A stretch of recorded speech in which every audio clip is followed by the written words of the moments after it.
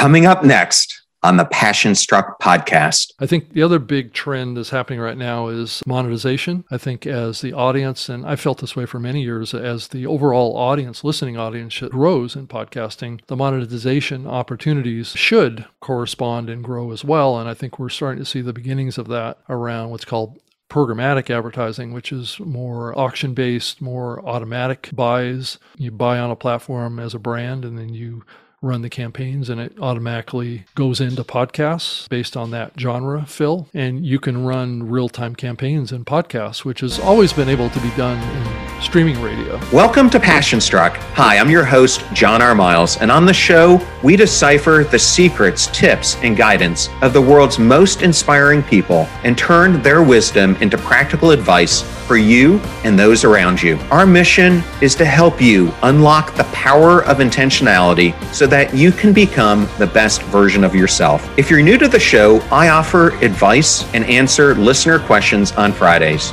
We have long-form interviews the rest of the week with guests ranging from astronauts to authors, CEOs, creators, innovators, scientists, military leaders, visionaries, and athletes. Now, let's go out there and become Passion Struck. Hello, everyone, and welcome back to episode 125 of Passion Struck. And thank you to each and every one of you who comes back weekly to listen and learn how to live better, be better, and impact the world. And if you didn't catch last week's episodes, I interviewed Dr. David Vago, one of the foremost experts in the world on meditation and how meditation can be used to promote health outcomes, transcendence, and meta-awareness. In my solo episode, I discussed why it is so difficult today to find the proper balance and 8 ways that you can take action in your own life. And tomorrow we have a special bonus episode with 12-year-old animal conservationist Kate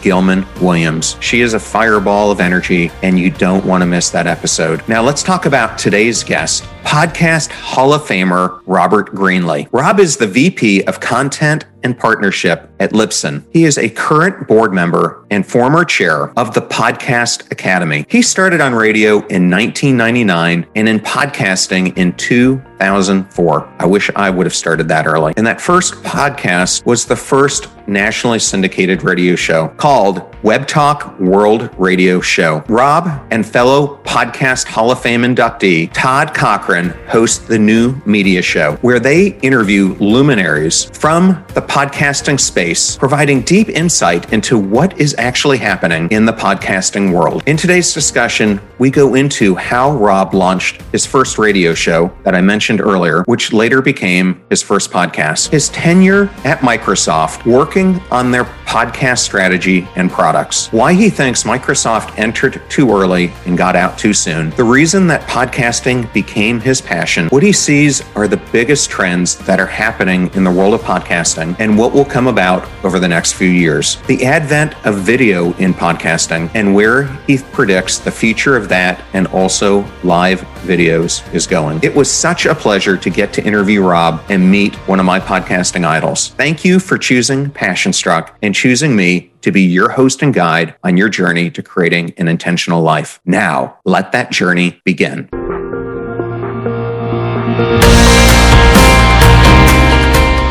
So excited to welcome Podcast Hall of Famer Rob Greenlee to the Passion Struck podcast. Welcome, Rob.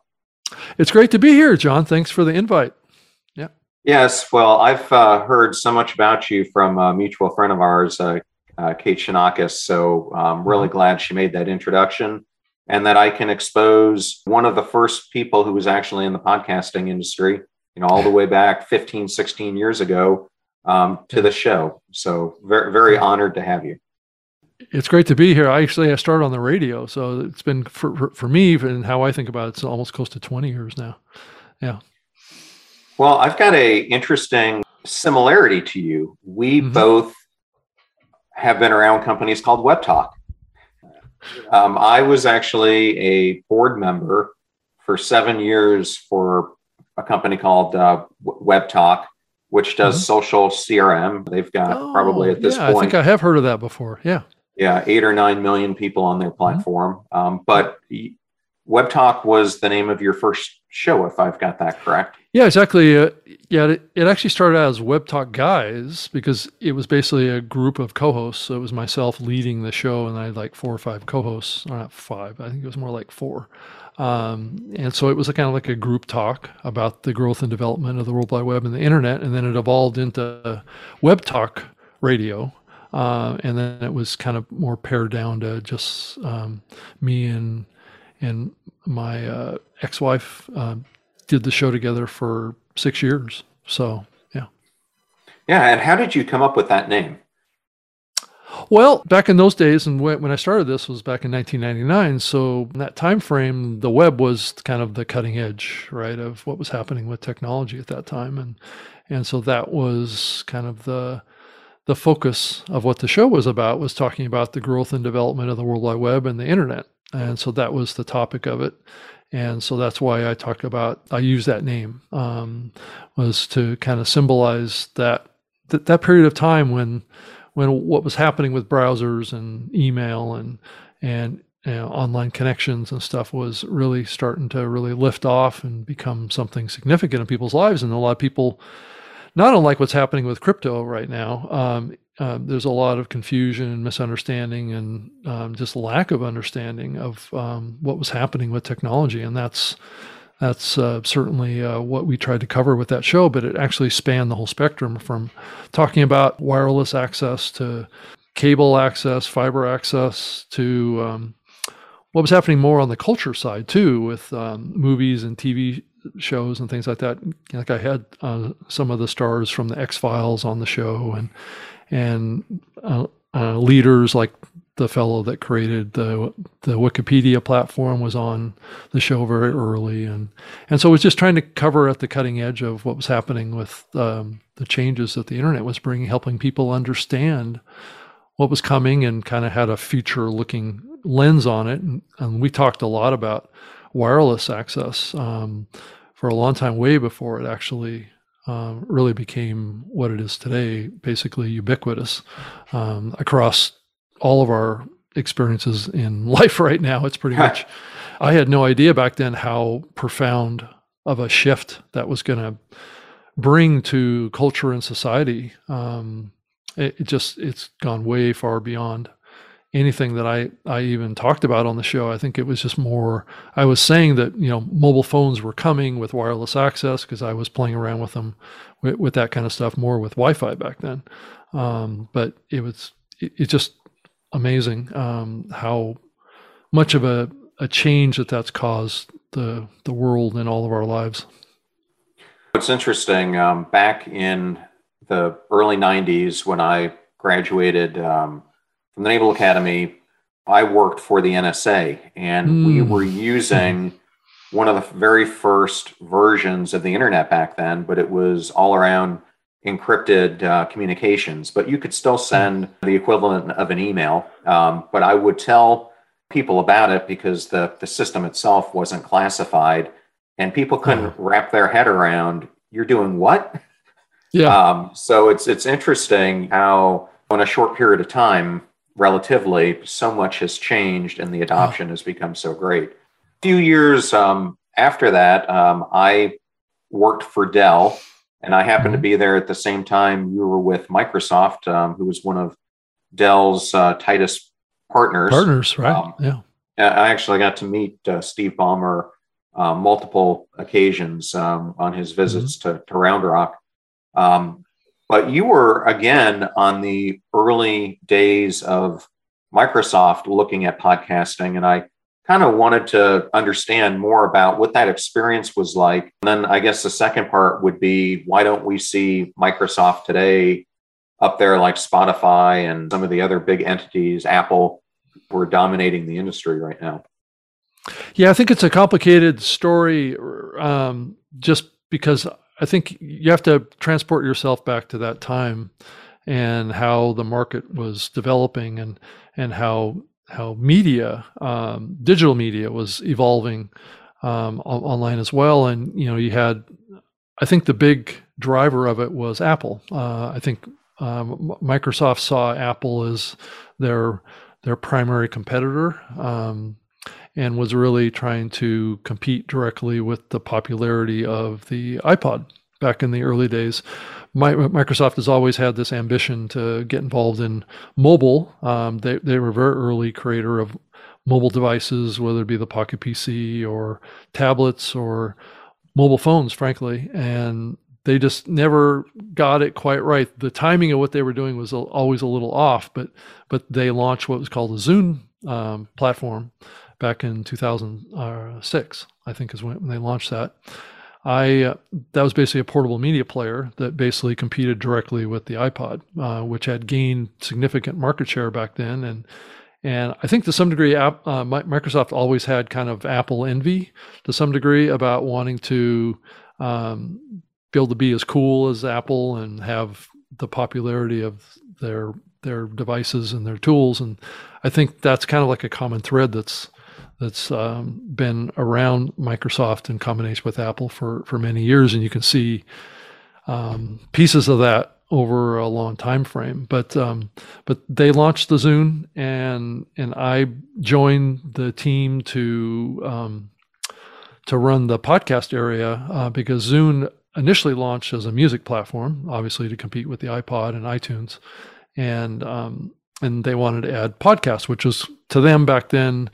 This was in 2007, 2008, was a way for them to get some free content into the platform. It seemed like a fairly light lift to be able to do the technology to enable it. And so they chose to do that before they added TV and movies and stuff, which I also worked on as well.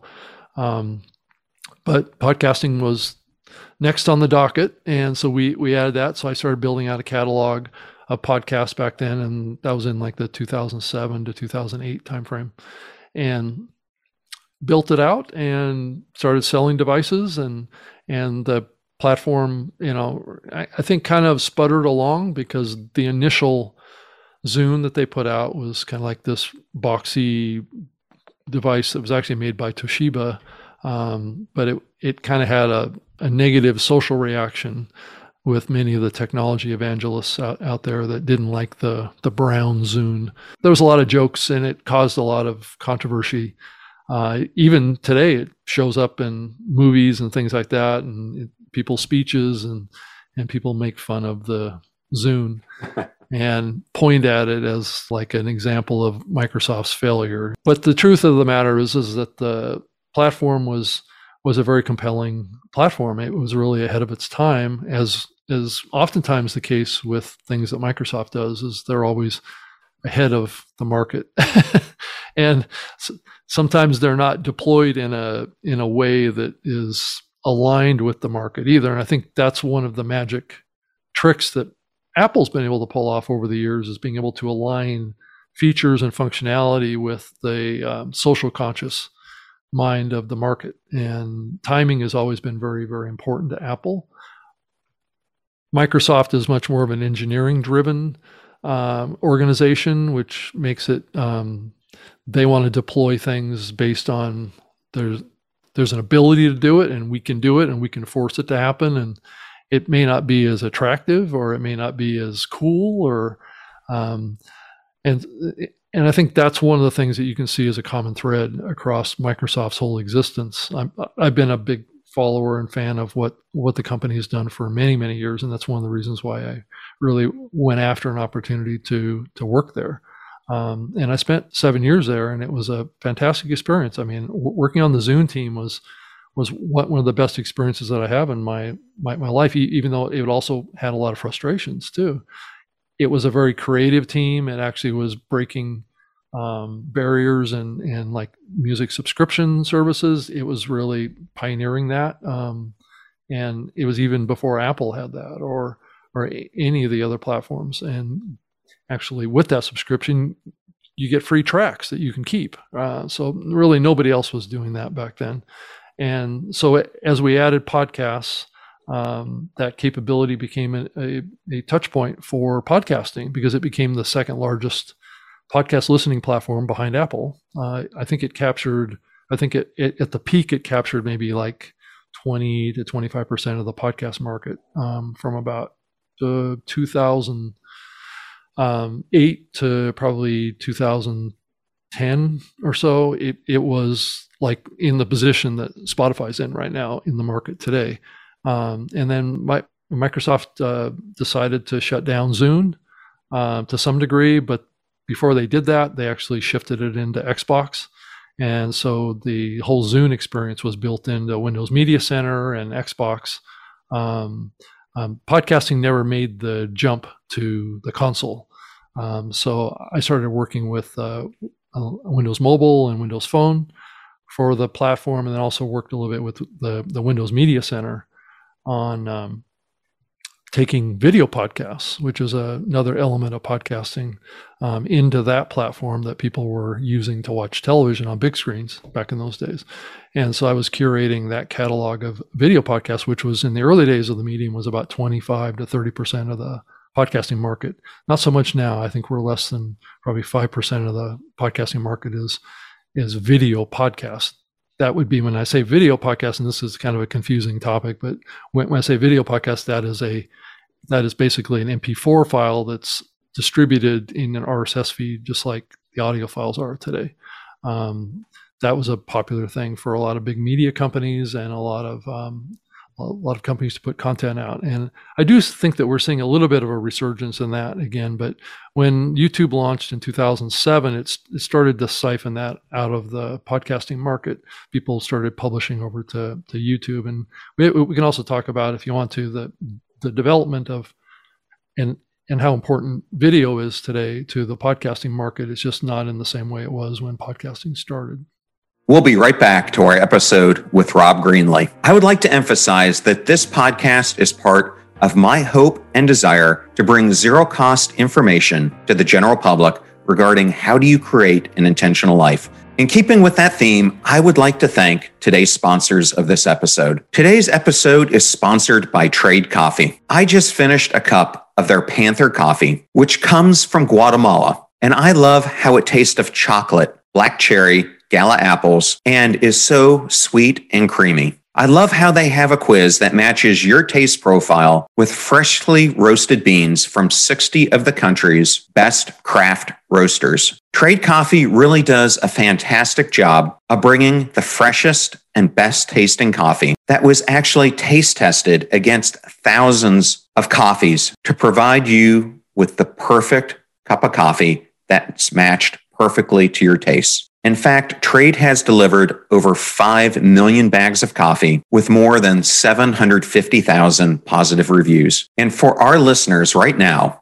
Trade is offering our customers $30 off your first order plus free shipping when you go to drinktrade.com/passionstruck. That's more than 40 cups of coffee for free. Get started by taking their quiz at drinktrade.com/passionstruck and let Trade find a coffee that you will love. That's drinktrade.com/passionstruck for $30 off. Please consider supporting those who support this show and make it possible and free for our listeners. And I know these links can be difficult to remember, so we put them in one convenient place at passionstruck.com/deals. Now, back to our episode with Rob Greenlee. In our last conversation, I told you I had a Microsoft story, and because of the times I got to meet Steve, he actually recruited me to be the CIO at Microsoft. And the reason I didn't take the job for the most part was it was such a product-driven organization that I just... Technical, engineering-driven organization, yeah. Right. Yeah, I mean, and I knew from being at Dell, where you had 125,000 people who thought you were smarter than the internal IT department, right, it was going to be much of the same. And I really wanted to get on more of the product side. So it just, for me, I mean, it probably would have been a great career move, but it just didn't feel like the right move for me. But yeah, I was going to tell you, the company kind of struggled with products back then. I think they were primarily just making like mouses and keyboards, and that's kind of what they've evolved into over the last few years with the Surface kind of Surface device that put them right in alignment with going after Apple. Yeah, it was. Yes, well, I got to experiment with many of those products that you were talking about, because that Zune, because I was initially the CIO for the consumer group at Dell, we would get all these products to try from Microsoft. And so I had one of those for a long time, but you probably have never heard this story. Dell had hired a guy named Ron Garrig's, and Ron's claim to fame had been he was an EVP at Motorola, and he launched their first flip phone. And so Michael Dell hired him to lead this consumer business, and he was really taking it in a cutting edge way. And we had this amazing phone called the Streak that was going to be our first product to hit the street.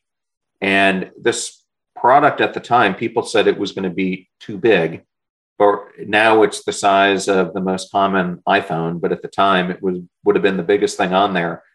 And this phone was amazing. And not only did he want to do that, but he wanted to create a ubiquitous cloud service brokerage underneath it, so that other people could easily build apps on our platform, and they would be ubiquitous to whether it was a Microsoft platform, Android, or whatever he thought in the future. And we were going down this path, and we were going to launch with Android, and we all thought this was going to be hugely successful. And then out of nowhere, Steve visits, has a one-on-one meeting with Michael.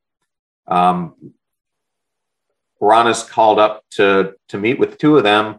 And then he comes down and goes, "We're toast." He goes, "Michael just made the move that we're going to launch with Microsoft, and this project is dead on arrival." And so literally, just because of the user base of the Windows devices at that time, it just didn't have the penetration, no matter how good a device it was. Right. And by the time months later we were going to move on to the Android, unfortunately, since all this technology is made, in China or South Korea, it all gets copied so quickly that it had already been replicated. And that whole idea that could have put Dell completely on the map was lost. Wow. Yeah. So were you at Dell when they made the Pocket PC device? I don't think I was. You are? Okay. No. That was I had a Dell Pocket PC. I was basically running the Windows software on a little, I think I have it somewhere, but yeah, it was a great little device. I get this little card that I could slide into the top of it that connected to Wi-Fi. So it was kind of cool back then. I was able to, I was on with my own show. I was on a platform with Microsoft back in those days. It was called Sync and Go, and it was a add-on pack to Windows XP. And it basically, from all the functionality of it, was an exact replica of what podcasting is, or what podcasting developed into. And this was something that Microsoft developed back in 2003 to 2005. And my show was on, and it was one of only like 2 or 3 audio shows that was on this platform. And it basically had it like the Pocket PC docked to this docking unit that was connected to your PC via USB. And it would synchronize video and audio files to your Pocket PC. So you could subscribe to them in Windows XP, and it would transfer via this device, just like what podcasting was. So Microsoft actually had podcasting before podcasting started.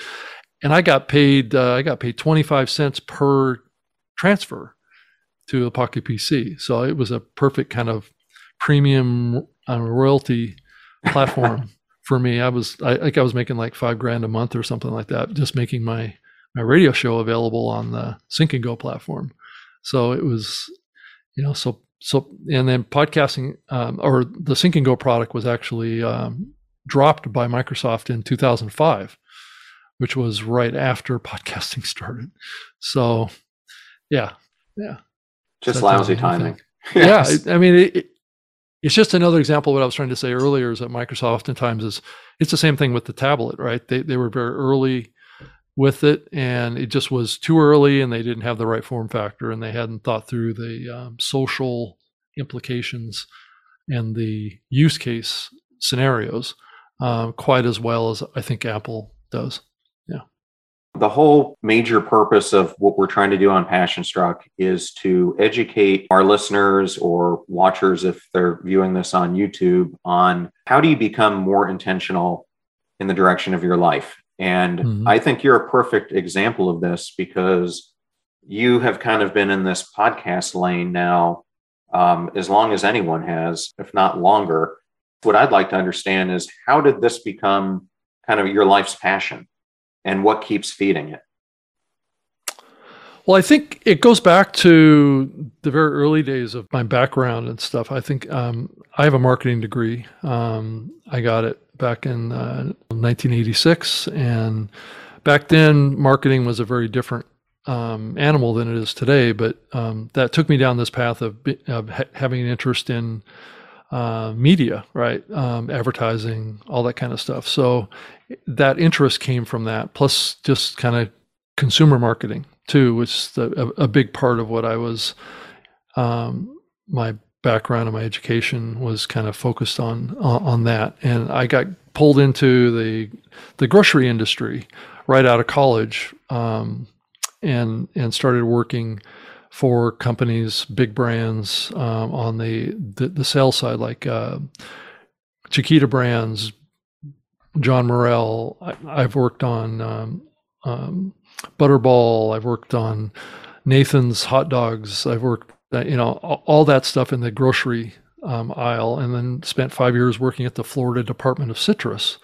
So I was working on promoting orange juice, grapefruit juice, and fresh citrus up in the Pacific Northwest, up in Western Canada, Alaska, and Oregon, putting advertising campaigns together and working with like Tropicana and Minute Maid and other orange juice brands and fresh fruit brands to put integrated campaigns together that involve television, radio, sampling in stores, working with like Costco and those folks, trying to get products moving in the market, setting up displays in stores and really kind of funding that. I had a multi-million-dollar marketing budget that I could spend just up in that part of the world that was funded by a tax on the growers in Florida. So it was a state agency. So I was working for, my boss actually reported to the governor for 5 years. So I was kind of representing the industry, and that's what kind of started me down this path. Because then that was right in the time frame of 1996 timeframe, 97, which was kind of the early days of the internet, right? That's when Netscape or Mozilla started to do what they were doing, and that's kind of what took me down this path. And I built a website for the Florida Citrus department. I just kind of did it. I didn't, that was another thing that happened a lot back in those days, was people in corporations or large organizations, because the organization didn't really understand what was happening to the internet, they just did stuff, right? And then they had to answer for it later, which is exactly what happened to me, because I created this whole website up in Seattle for the Florida citrus industry, and it started to get traction. I started to give away sailboats off of the websites through sweepstakes. I used to run billboard campaigns in the Seattle market, driving people to floridajuice.com, and trying to, utilize this and do sweepstakes at the stores. And back in those days, sweepstakes were very popular in the grocery industry, and then doing couponing and that kind of stuff in the stores to drive attention to my campaigns. So this whole website started me down this path, and I worked with a website development agency in Seattle to build this out, and it started to grow and became kind of a national impact thing. And the leadership back in Florida and the Florida Citrus Commission started to see things happening that maybe they didn't fully grasp the implications of. and they wound up having kind of like what the heck is going on up in Seattle, kind of a reaction to me. So I had this call with the executive director of the organization, and he basically was, had a million questions for me, because the Florida Citrus Commission was like, what is this guy? What are they doing up there? They seem to be getting a lot of attention. So anyway, so that was my experience with it too. Is just I just did stuff, and that's what kind of pulled me down this path of getting involved in realizing that the internet and the web was going to be just such a powerful marketing vehicle. And that took me down a different path here. And then I wound up consulting with smaller companies up in the Seattle area, and helping them do search engine optimization and marketing and things like that. And that's what pulled me down this path. And I started this radio show, trying to drive more clients and drive more awareness of the kind of things that I was working on the marketing side, and what I learned from building the floridajuice.com website and marketing that and seeing what the impact was of it. And so I just walked into a radio station in the Seattle market and said, "Are you doing a show on technology?" And they said no. And I said, "Well, I'll do one. How do I get started?" So I rounded up some of my friends and went in and did it. And that took me down this path. And this was back in February of 1999 is when this all came down, and started doing this show. I was horrible at it at the beginning. Actually, you can go to my blog. That makes two of us. Right. That makes two of us. Yeah. I mean, I wasn't a very good speaker back then. And it wasn't something that was a big part of my life. I wasn't a broadcaster. I didn't come from radio. So I didn't have that education or background at all. It's just something that I saw it as a marketing opportunity, because I saw it as like content is what I learned from the website. Is content is a way to market as well. So content marketing is kind of an accepted thing now, but back in those days, it wasn't. Utilizing this new medium to reach people in a different way and to try and digitize those relationships was something that was kind of still new. It wasn't something that very many people were doing or understood. Even the organization that I worked for didn't understand what I was doing. But quickly they embraced it and they took it over for me. I just said, "Yeah, you can have it." And they turned it over to an agency, and they took it from there. And then after that, I built the world's largest glass of orange juice and set a Guinness Book of World Records, which also kind of set everybody on a tailspin back there too, because that got all sorts of media attention and things like that too. So that's how I got into it. And then I just got sucked into the technology more and more as the internet developed beyond 1997 and on, and started working I left the Florida Citrus Commission to go to work for a startup company that was doing photography, doing kind of digital photography around photo gifts.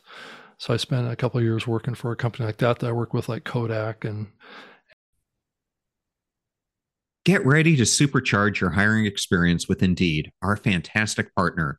We at PassionStruck are all about seeking smarter, more efficient ways to do things, and Indeed perfectly aligns with this philosophy when it comes to hiring.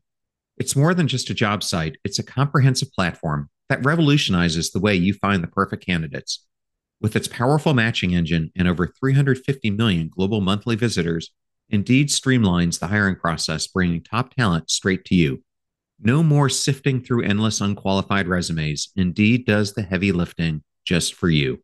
And what I love about Indeed is its ability to centralize all your hiring activities, from scheduling interviews and screening applicants to messaging candidates. It's all in one place. During my career, I've hired thousands of employees, and I only wish I had Indeed's efficiency and speed back then. And here's a fact that absolutely blows my mind. 93% of employers, according to a recent survey, say Indeed delivers the best quality matches over other job sites. That's quality and speed hand in hand. And listeners of this show will get a $75 sponsored job credit to get your jobs more visibility at Indeed.com/PassionStruck. Just go to Indeed.com/PassionStruck right now and support our show by saying you heard about Indeed on this podcast. Indeed.com/PassionStruck. Terms and conditions apply. Need to hire? You need Indeed. I know all those discount codes are difficult to remember, so we put them all at PassionStruck.com/deals. Now, back to PassionStruck. Hey, Hey, it's Jermaine from the Healing Time podcast. Listen, I know you may not need this, but I know you know somebody who's broken, somebody who has lost hope, somebody just down and out. Tell them that the Healing Time podcast is here. It is a new day. Let's get better together. Get ready for an uplifting experience with Coached Soul. Join us as we bring you the dynamic duo of Steve Hudgens, a licensed professional counselor, and Kenya Evelyn, a transformational leadership coach. Together, they'll guide you through engaging episodes filled with valuable insights and actionable tips on mental health, relationships, self-care, emotional well-being, and personal growth. Coached Soul is your go-to podcast for empowering discussions that will help you thrive, where we aim to empower and uplift you on your journey towards personal growth and well-being. Remember, as you navigate through life, you don't have to do it alone. We encourage you to reach out to professionals, seek support from loved ones, and take the time to prioritize your own well-being. Stay tuned for future episodes filled with even more valuable insights and actionable tips. Remember, you have the power to thrive. And with Coached Soul by your side, anything is possible. Until next time, take care, stay empowered, and keep shining your brightest light. For more information, contact coachedsoul.com. And I can't even remember if I can, Snapfish and other large companies out there, Walmart and things like that, around photo gifts. And so that was another part of the digitalization experience that I had working for other companies. And then through that whole time I was doing the radio show and growing that. And that's what got me into this.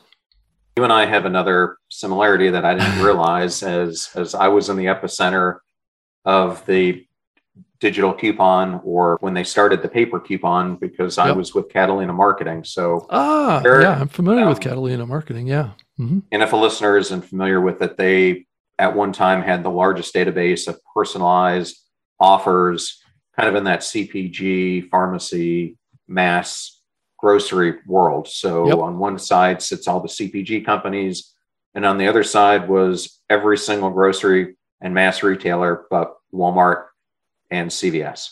So I think I actually worked with Catalina Marketing a few times with all those jobs that I was at, whether it be the Florida Citrus Commission and all the meat company roles that I had too back then. So they were a big player in the couponing space back then. I remember they were massive. I never thought of a paper printer network being an ad distribution network, but that was exactly it. And just like other ad networks, you could fill up that pipe in many different ways. But interesting. So I had coupons that were on the website that I built for the Florida Citrus Commission that you could print off, and then I also had recipes. And so that was part of the background of this whole thing, was trying to give people a way to transact, right? And if you can give them a coupon through this methodology, the truth about coupons is that you can distribute 100 million coupons, but only like 2% will ever get used. So it's usually more marketing benefit than it is on conversion benefit. But I'm taking us off this intentionality phase now, because I can't have you on this show and not speak or ask about some of your podcast wisdom.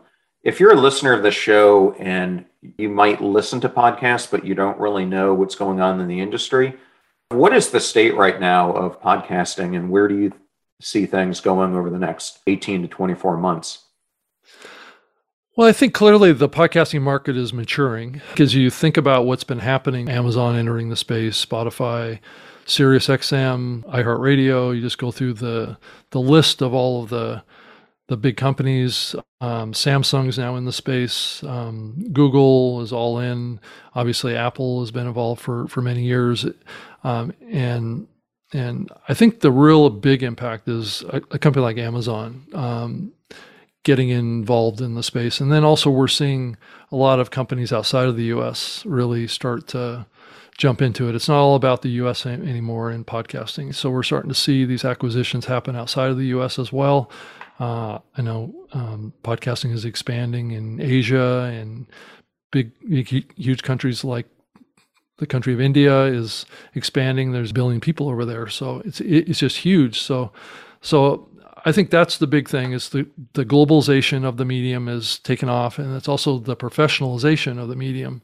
Podcasting at its core has primarily always been kind of like an independent creator medium, but we're seeing more and more the influence of these larger companies changing that to some degree. I think the key takeaway, though, is that they will change it to some degree, but the open nature of how podcasting is built on RSS will keep it a fairly open medium. I don't believe any company is going to be able to really dominate it as much as I think Apple has been able to do today. I think if anything, it's going to be more balanced out. Spotify is taking share away from Apple as far as listeners, but the truth about Spotify is that the people that they bring to the platform to listen to podcasts are not listening to as much content as users that use the Apple platform. So there may be as many or more people that are using podcasts on Spotify as on Apple, but generally those users don't use as much content or listen to as much content as those that use Apple. So you kind of always have to keep that on, and you'll see in the news that it'll be spun up like Spotify is now bigger than Apple, or that they have more users or whatever, and that implies that they're bigger. But they're really not. Apple is probably 4 or 5 to 1 on actual downloads of episodes per user. So it depends on how you slice the cake. But I think the other big trend that's happening right now is monetization.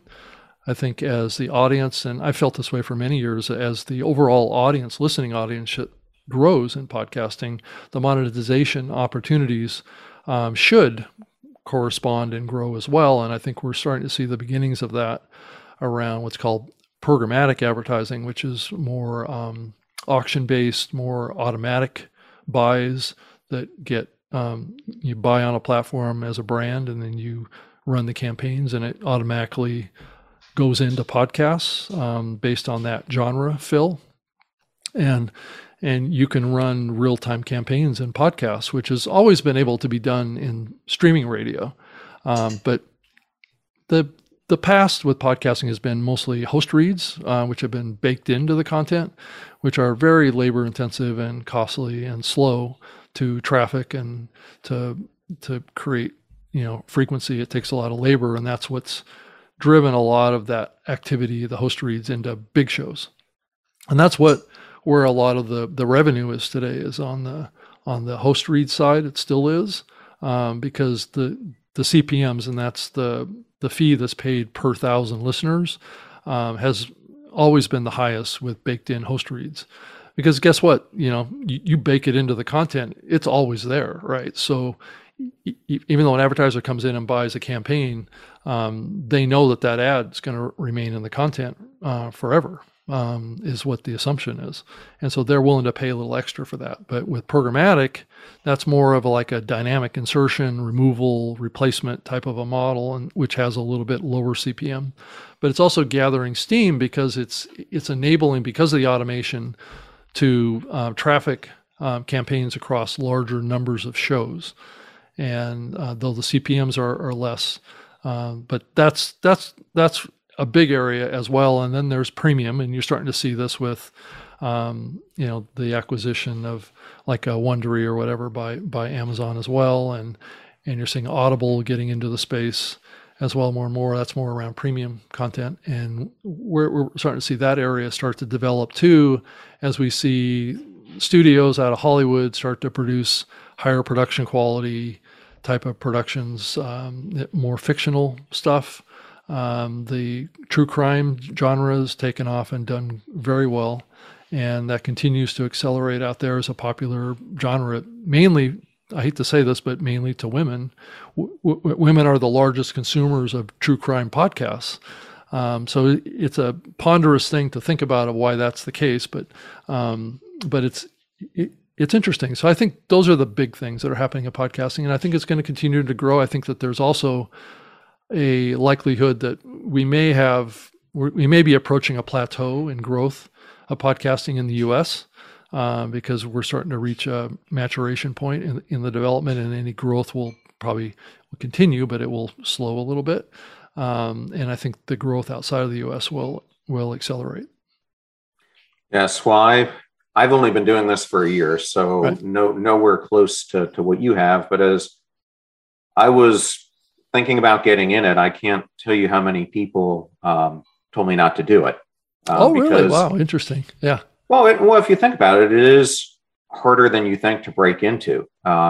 If you want, because I didn't start getting sponsors until, I could show I was getting 20,000 downloads a week. Well, I mean, you can get campaigns probably at a lower level, but is it worth it at that point, right? I mean, I think at the other end of the spectrum is what's the CPM trade-off? I mean, if you're getting paid per 1,000 and you're getting 5,000, it's that CPM times 5 is what you're looking at. But if you can get up to a higher number, then it becomes some real money at that point, right? Yes. Well, what was interesting is I heard Jordan Harbinger, who's probably one of the biggest podcasters there is. Yeah, I know Jordan well, yeah. Mm-hmm. He was on a friend of mine's show, and my friend Adam Posner said, if you were to say something to someone thinking about getting into podcasting, what would you say? And he goes, don't do it. Yeah, I know. Jordan's been saying that for years. I just think, to me, if you're going to get into it, do it for the right reasons and make sure that you have a passion for it, because my experience is it is a heck of a lot more work than I ever thought it would be. And it's really, I think, what makes a good podcaster compared to a mediocre one is you really have to be consistent. You constantly have to be looking out there at the trends. How do you make the show better? How do you become better? How do you research? What different angles? And so for me, it's just this constant rethinking about what I'm doing all the time. And can we change it up? Can we make it better? Because you want to do what everyone else is doing. Right. Yeah, I think it's a lot like starting a business, right? I think at the end of the day, it's, you have to think about your strategy. You have to think about how you approach the market. You have to think about dedication, consistency, follow through, making promises and following through with those. And in this case, it's your listeners. It's a serious endeavor. There's no question. And I think that's the biggest thing that I spend a lot of time myself when I work with podcasters, is helping them cut through the noise that's around that, because it can be very confusing with the myriad. It's almost like walking into a grocery store, right? And having, 10 different or 40 different brands of toilet paper. Which one do you buy? To some degree, that's the case with podcasting too, is that, like what mic to get and what platform to host it on, or do I need to be in all the listening platforms? I mean, it just, the questions are longer than a lot of people have time for, and how you focus what you're doing, and how it aligns with other parts of your life, because there's a huge amount of people that start these things and quit like 7-10 episodes into it, because they either run out of something to talk about, or they run out of time, or life gets in the way, or it's not aligned with their bigger life strategy, and it just doesn't fit. And there's a lot of things that can cause somebody to stop doing this. And I'm sure you probably went through a little bit of that too, questioning what you were doing when you got started too. After 10, 15 episodes and you're not seeing the traction, because you think you're going to put this out to the world and you're overnight going to have thousands of views. You think even your family and friends are going to support you with giving you 5-star ratings, and none of it happens. So it really becomes, you got to check your ego and just make sure that what you're doing here is to serve a greater purpose than yourself. And I think if the audience isn't familiar with this, the other big thing that I don't think people understand is there's really two camps in podcasting. There's independent podcasters like myself, Lewis Howes, Jordan, Impact Theory. And then a lot of these podcasts that you're listening to are syndicated under a kind of an umbrella, like Dave Ramsey has probably 8 or 9 podcasts under his brand. Yep. And Dave Ramsey's brand owns the content, not the host of the show. And so that's the trade-off between the two. But when you're with one of those groups, you also have the advantage of them being able to throw a lot more dollars and to use the other shows to cross-pollinate and promote, which for me, and we're going to talk about your show here in a second, I'm a huge believer that none of us are really competing with each other because there's so many out there. So the more we can collaborate and help other podcasters out, to me, I think is a big win for everyone, because just like your show, your message needs to hit someone, mine does too. And if we can introduce our messages to our audiences, then everyone gets better, is kind of my philosophy. Yeah. So on that note, you have a podcast, you host it with a fellow podcast Hall of Famer, Todd Cochran. And I was hoping that you could talk about your podcast, what it's about, and where the future is going with yours. Well, that show started a little over 10 years ago, back when I was working at Microsoft, actually. And Todd was doing his Geek News Central podcast that he was doing, and we were collaborating because that was in the time when I was at the tail end of my tenure with the Web Talk radio show, which I had actually worked with Todd when I was doing that show as well. I had a streaming server, so I was doing a lot of streaming back in those days at my show. And so I put on a bunch of Todd's shows because he built a podcast network back in 2005. And so I was streaming those shows. So he would upload the show episodes to my server, and then I would stream that for him. And so we started working together way before we were competitors. So like I worked for Lipson, the original podcast hosting platform to ever exist. He runs a platform called Blueberry Podcasting, which is also a podcast hosting platform that also has the PowerPress plugin for WordPress that actually enables podcasting through the WordPress platform. And so we started just doing this show today. It was called the Saturday Morning Tech Show. And so I started showing up on Saturday mornings. That was my habit because I was actually doing that with my radio show. I did that show live on Saturday mornings for years. And so that Saturday morning routine of me doing a show was something that I continued. And so I just did it with him. And over a period of years, it transitioned. I just mentioned on the show one day, well, Todd, we keep talking about podcasting. We should probably change the name of the show from Saturday Morning Tech Show to like the New Media Show or something like that. And so that became the name of the show. And so we made the transition. You can see the logo behind us. And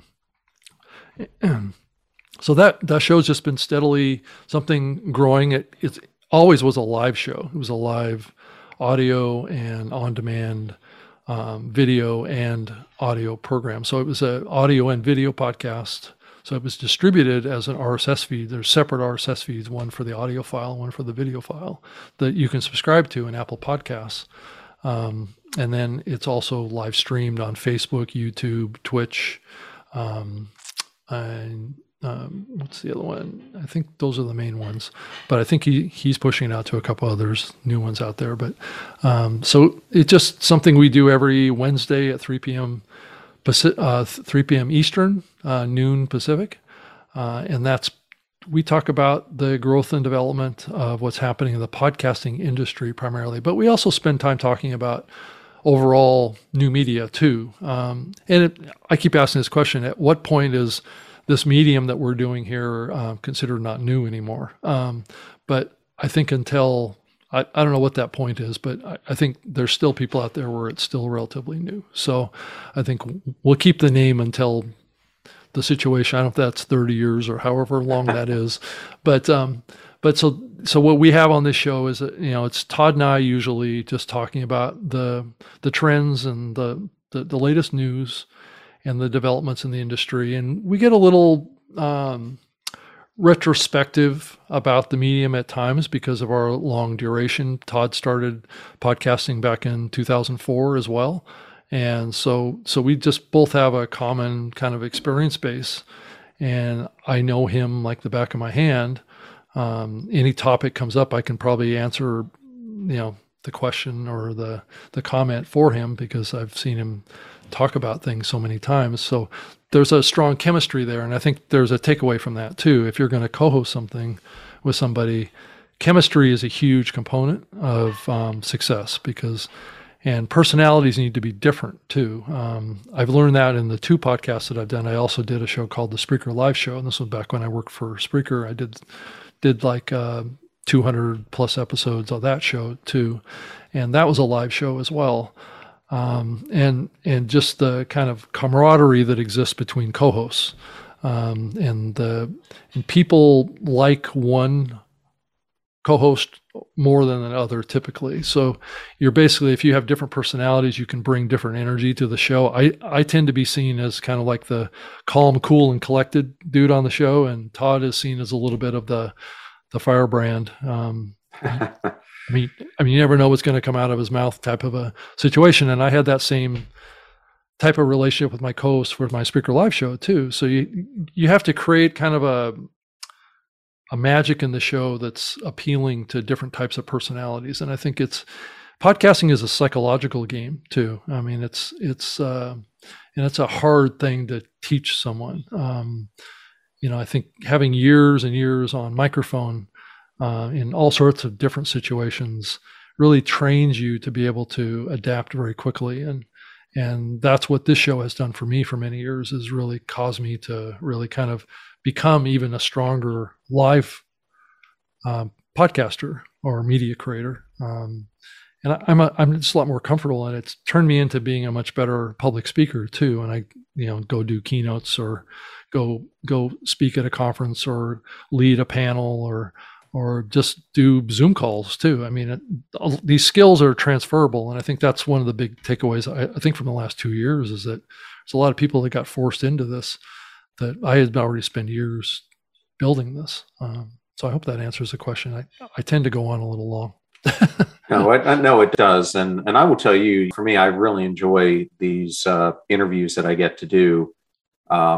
I also do a solo episode, and I will tell you, I've already come up with the next 60 topics, but I still have to research and deliver them. So it's like almost, I guess for the audience in this light, I every week am having to develop. If you go to church, it'd be like a new sermon, or if you're a keynote speaker, I have to develop a brand new 15 to 20 minute keynote every single week that has to be well researched. So there's a lot behind the scenes that people just don't get to see. Yeah, I have a question for you on that too, because this is something that I wrestle with the New Media Show, is that what we found in the data is that the shows that just have Todd and I in them tend to get more downloads than the shows that I bring on a guest. So it's interesting. I mean, I've had like the folks that are working on the Facebook podcast platform be guests on the show before. And that was a popular episode, but the week after that Facebook episode, we actually saw a big bump when it was just Todd and I.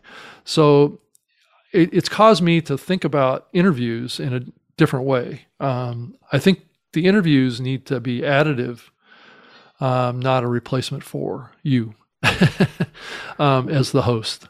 And that's kind of what I kind of wonder about sometimes. So I think it's smart that you're doing some solo episodes, but it'd be interesting to see what the data shows for you. Are those more popular than your interviews?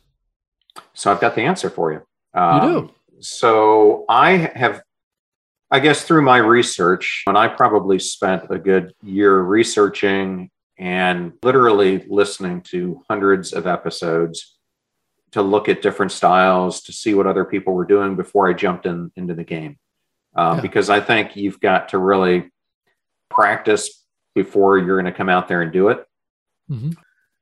Well, I think at the end of the day, I go and listen to Jay Shetty's podcast because I like Jay Shetty.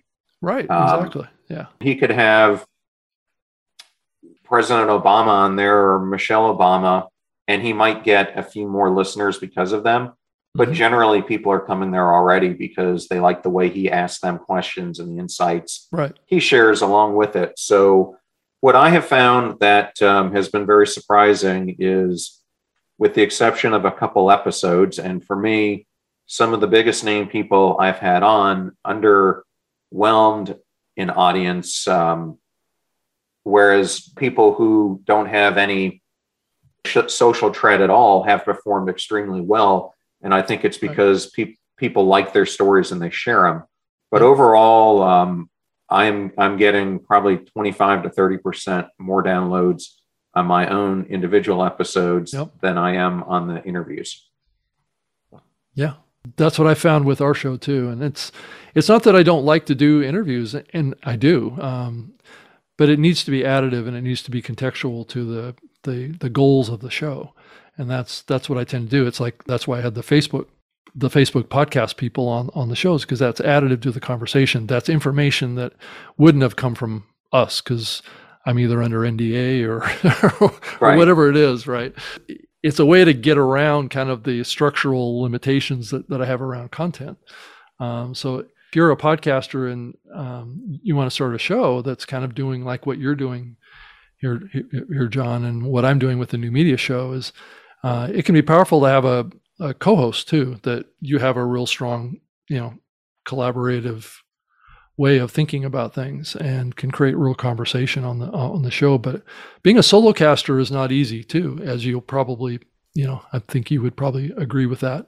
Trying to hold the attention of an audience, and this is where the big talk radio show hosts really earn their money. Those that do 3 hours of live solo, trying to hold an audience and hold their attention and be able to hold it from coming back from break and doing all this kind of stuff like that is a skill that not very people have, and it's, I have a lot of respect for those guys.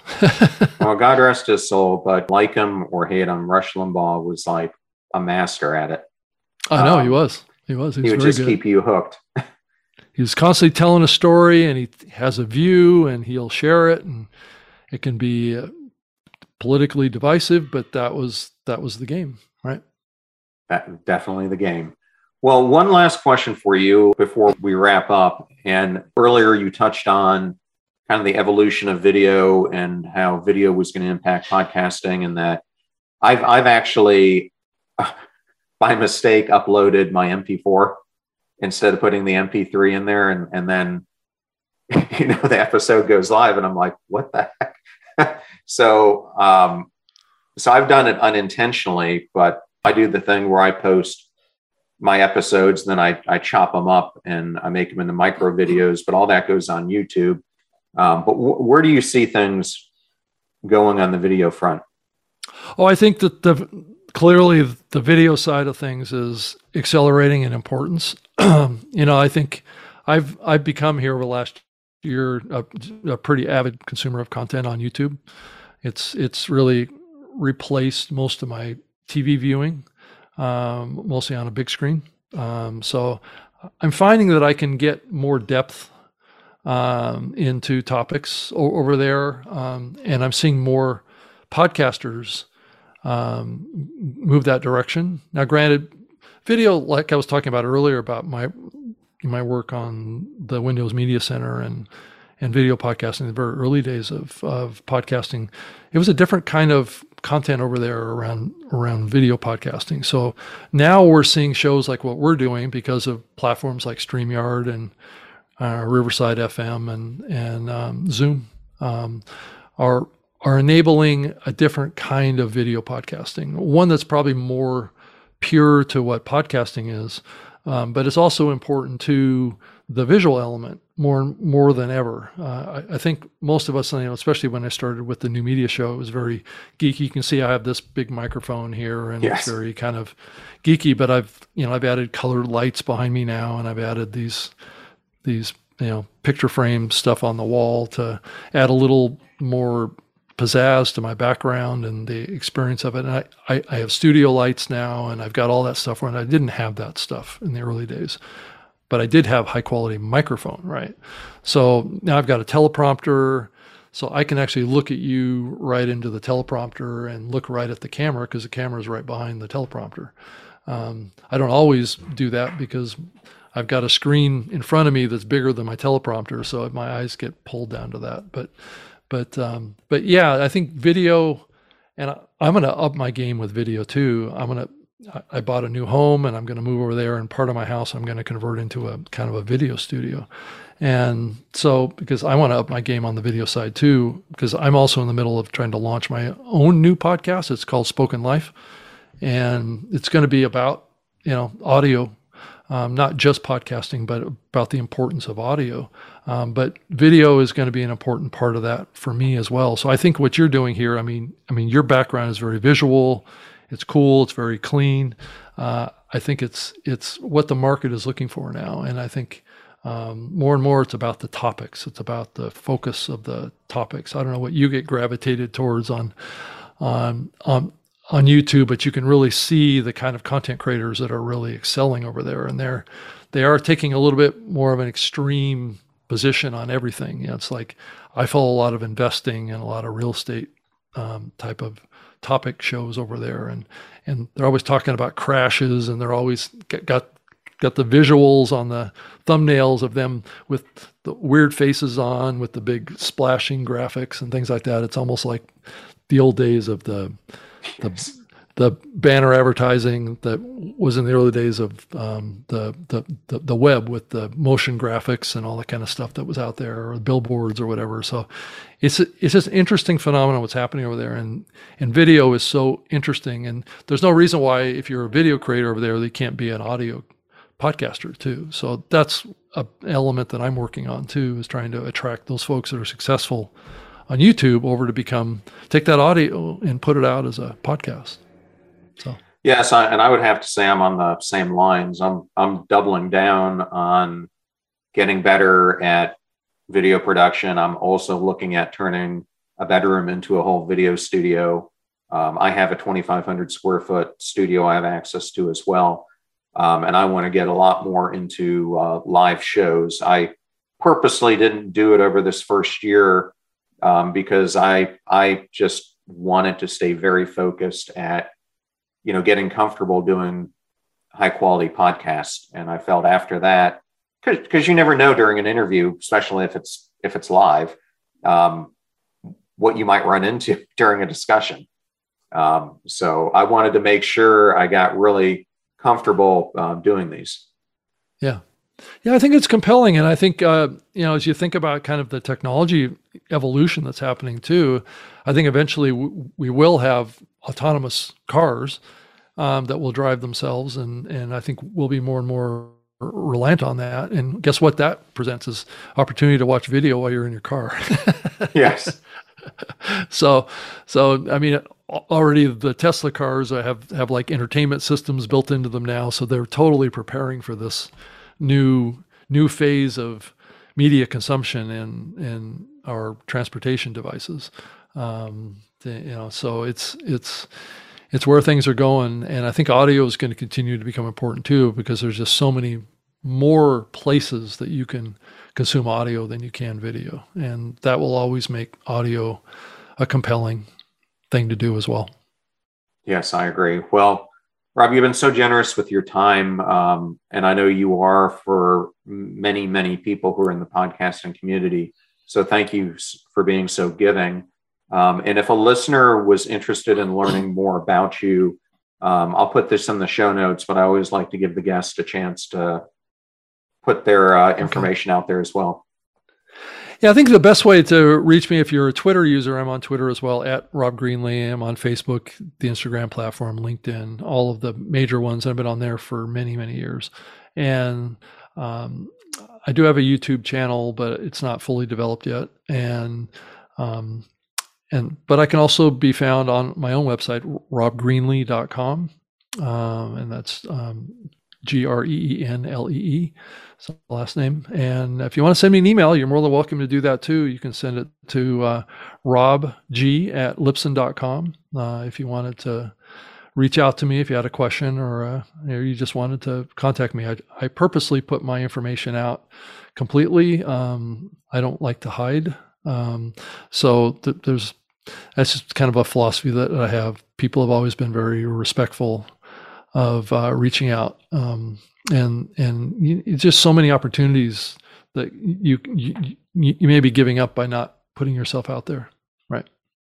Okay. Well, Rob, thank you so much for being on the show. I really enjoyed it.